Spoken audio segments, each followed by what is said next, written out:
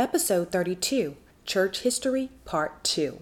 Different foreign powers from the Greek and Romans split the Judaites or Israelites into different groups and different views of following the Torah. It led to two distinct groups, the Pharisees and the Sadducees, and the remaining true Torah believers setting up synagogues in their own communities to follow Yah and his convocations. These believers were like the disciples, James, John, Peter, and Stephen, Acts 6. In those days, when the number of disciples were multiplied, there also arose a murmuring among the Grecians. The Grecians here are the Greeks, against the Hebrews, because the widows were neglected in their daily ministration. Then the 12 called the multitude of the disciples unto them and said, It is not reason that we should leave the word of God and serve tables.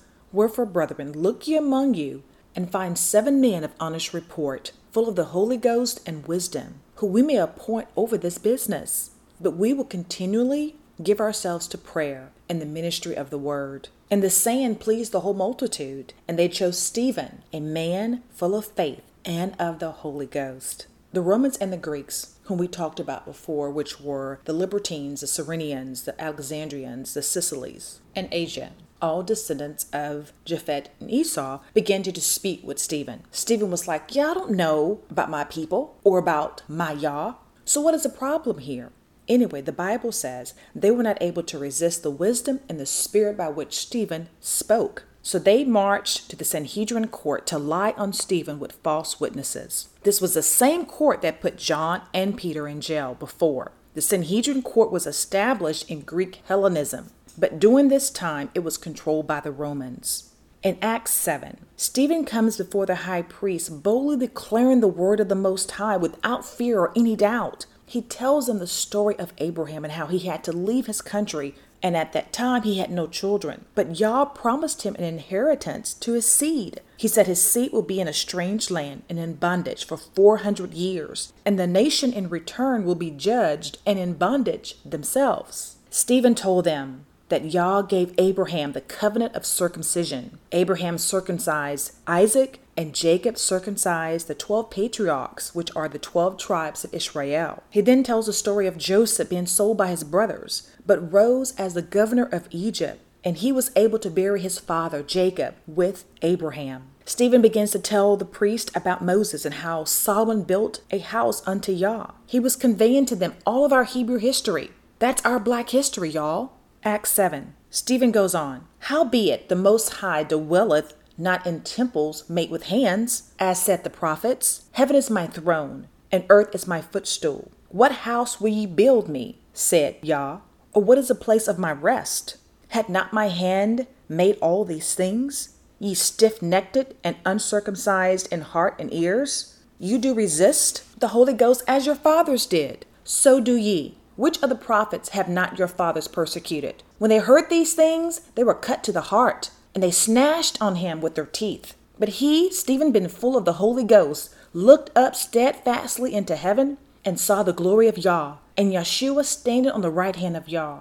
And he said, Behold, I see the heavens open, and the Son of Man standing on the right hand of Yah. Then they cried out with a loud voice, and stopped their ears, and ran upon him with one accord. They cast him out the city and stoned him, and the witnesses laid down their clothes at a young man's feet. His name was Saul. As they stoned Stephen, he was calling upon God, saying, Yeshua Elohim, receive my spirit. And he knelt down and cried with a loud voice, Yah, lay not this sin to their charge. And when he said this, he fell asleep. Stephen's stoning was ordered by the high priests, which were the Sadducees. These were Israelites who had conformed to the Greeks and the Romans. Their true Hebraic roots and teachings were foreign to them, which is why they held Israelite followers of the Torah like Stephen in contempt for speaking the truth. Israelites with Greek foundations conformed when Alexander the Great and the Ptolemaic kings invaded and governed lands with Hellenism. The Maccabees fought the Greeks and reigned for a century, but lost power as they adopted Hellenism into their own way of life. As we know our story, every time we follow foreign gods, we are severely punished and we lose our land and everything. After Stephen's death, true believers of the Torah were heartbroken and dismayed. But the disciples continued their mission to spread the salvation of Yah, while followers of the Torah scattered throughout Judea and Samaria. Acts 8. Saul, a Pharisee from the tribe of Benjamin, was at the stoning of Stephen and approved of Stephen's execution. Philip, James, John, and Peter continue to spread the message of repentance and salvation, and Saul tells the high priest what they're doing. During this time, the persecution of believers were mostly being thrown in jail. They would just find them and throw them in jail, except for Stephen when he spoke the truth to their faces. Acts 9. Saul is on the road to tell the high priest what the disciples are doing, but he has an encounter with Yah, which left him blind for 3 days. He didn't eat or drink. And Ananias comes and prays for him, and he receives his sight and is able to eat. Acts 9:26. And when Saul was come to Jerusalem, he essayed to join himself to the disciples. But they were all afraid of him, and believed not that he was a disciple. But Barnabas took him and brought him to the apostles, and declared unto them how he had seen Yah in the way, and that he had spoken to Yah. And now he had preached boldly at Damascus in the name of Yeshua. He had spoke boldly in the name of Yeshua, and disputed against the Grecians, the Greeks, but they went about to slay him. Which when the brethren knew, they brought him down to Caesarea, and sent him forth to Tarsus. Saul is a Pharisee that's been throwing believers of the Torah in jail. He has not been completely reprogrammed to what is truth and what is not. He has a life history of learning the pagan ways of the Greeks and the Romans, just as Barnabas was a new convert as well. Barnabas was a Levite from Cyrus who converted to Yah's message in Acts 4, and we know Cyrus was controlled by the Romans. The disciples are like, no, we don't know this dude, and we're afraid of him. So they sent Saul back to where he was from, which was Tarsus. So we have a new convert mentoring a brand new convert that was just throwing believers in jail. Acts 10. Cornelius the Italian received salvation. The Holy Ruach is poured out on the Israelites and on the Gentiles, of those who believe. Acts 11. Gentiles are receiving the word of Yah in Judea. Verse 25 and 26. Barnabas goes to Tarsus to find Saul, and they go to Antioch. Then departed Barnabas to Tarsus for to seek Saul. When he found him, he brought him into Antioch. And it came to pass that a whole year they assembled themselves in the church and taught many people. And the disciples were called Christians first at Antioch. You have new converts ministering the message of Yah and starting a religion or denomination for Christians.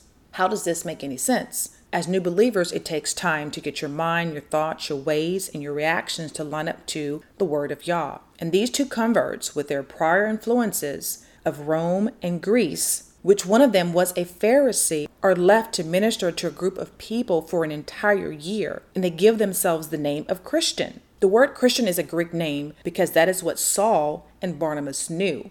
It wasn't their fault because they were new at this. They both had an encounter with Yah and were ready to set the world on fire with what Yah had did for them. But to establish a religion of beliefs and interpretations from two new converts with roots in paganism would change the trajectory of the Torah and the message of Yeshua from their original purpose for over 2,000 years. Saul gave the name of Christian to the Gentiles, and Christian is used by Peter one time in Scripture, 1 Peter 4:16, and I believe it was through translation, because Peter never called himself or anyone Christian except in this verse, and it looks like it's there through translation. 1 Peter 4:16. Yet if any man suffer as a Christian, let him not be ashamed. Let him glorify Yah on his behalf. Or, yet if any man suffer as a believer or disciple, let him not be ashamed, but let him glorify Yah on his behalf. Christian is also in Acts 26 and 28. Then Agrippa said unto Paul, Almost thou persuadest me to be a Christian. What did Paul get Christian from?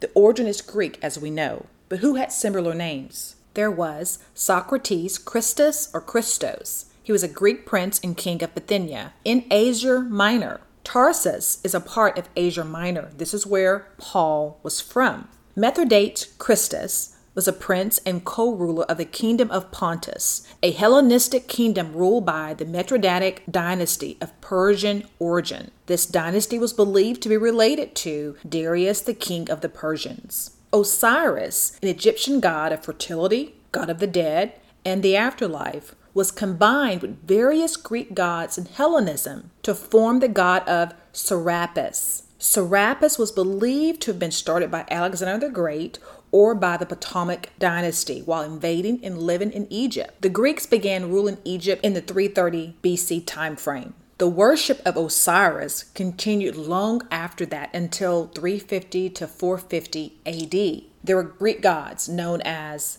Alexandrian Osiris, Osiris Christos, Serapis Christos, Isis Christos, Helios Christos, Apollo, Christos. Hades, Christos. Persephone, Christos. Hermes, Christos. Aletheia, Christos. And Christos Mitras. These were all the names of the different Greek gods or rulers. And now we have Jesus the Christ, named after these Greek gods. Christus, Chrestus, means good. Chrestos means righteous one. Christos, Christos, means anointed one. Christes, Chrestes, means a prophet or soothsayer who explains oracles, and Christes, Christes, means whitewasher. We know that Christian or Christ is nowhere in the Old Testament.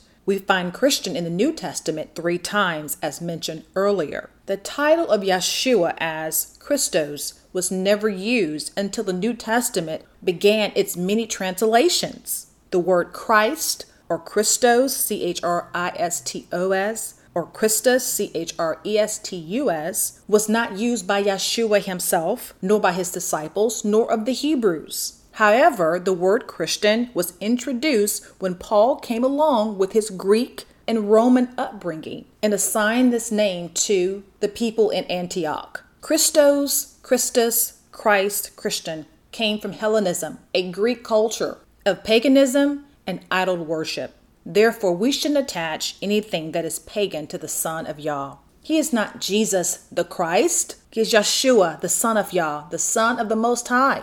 Yeshua means Yah saves in Hebrew.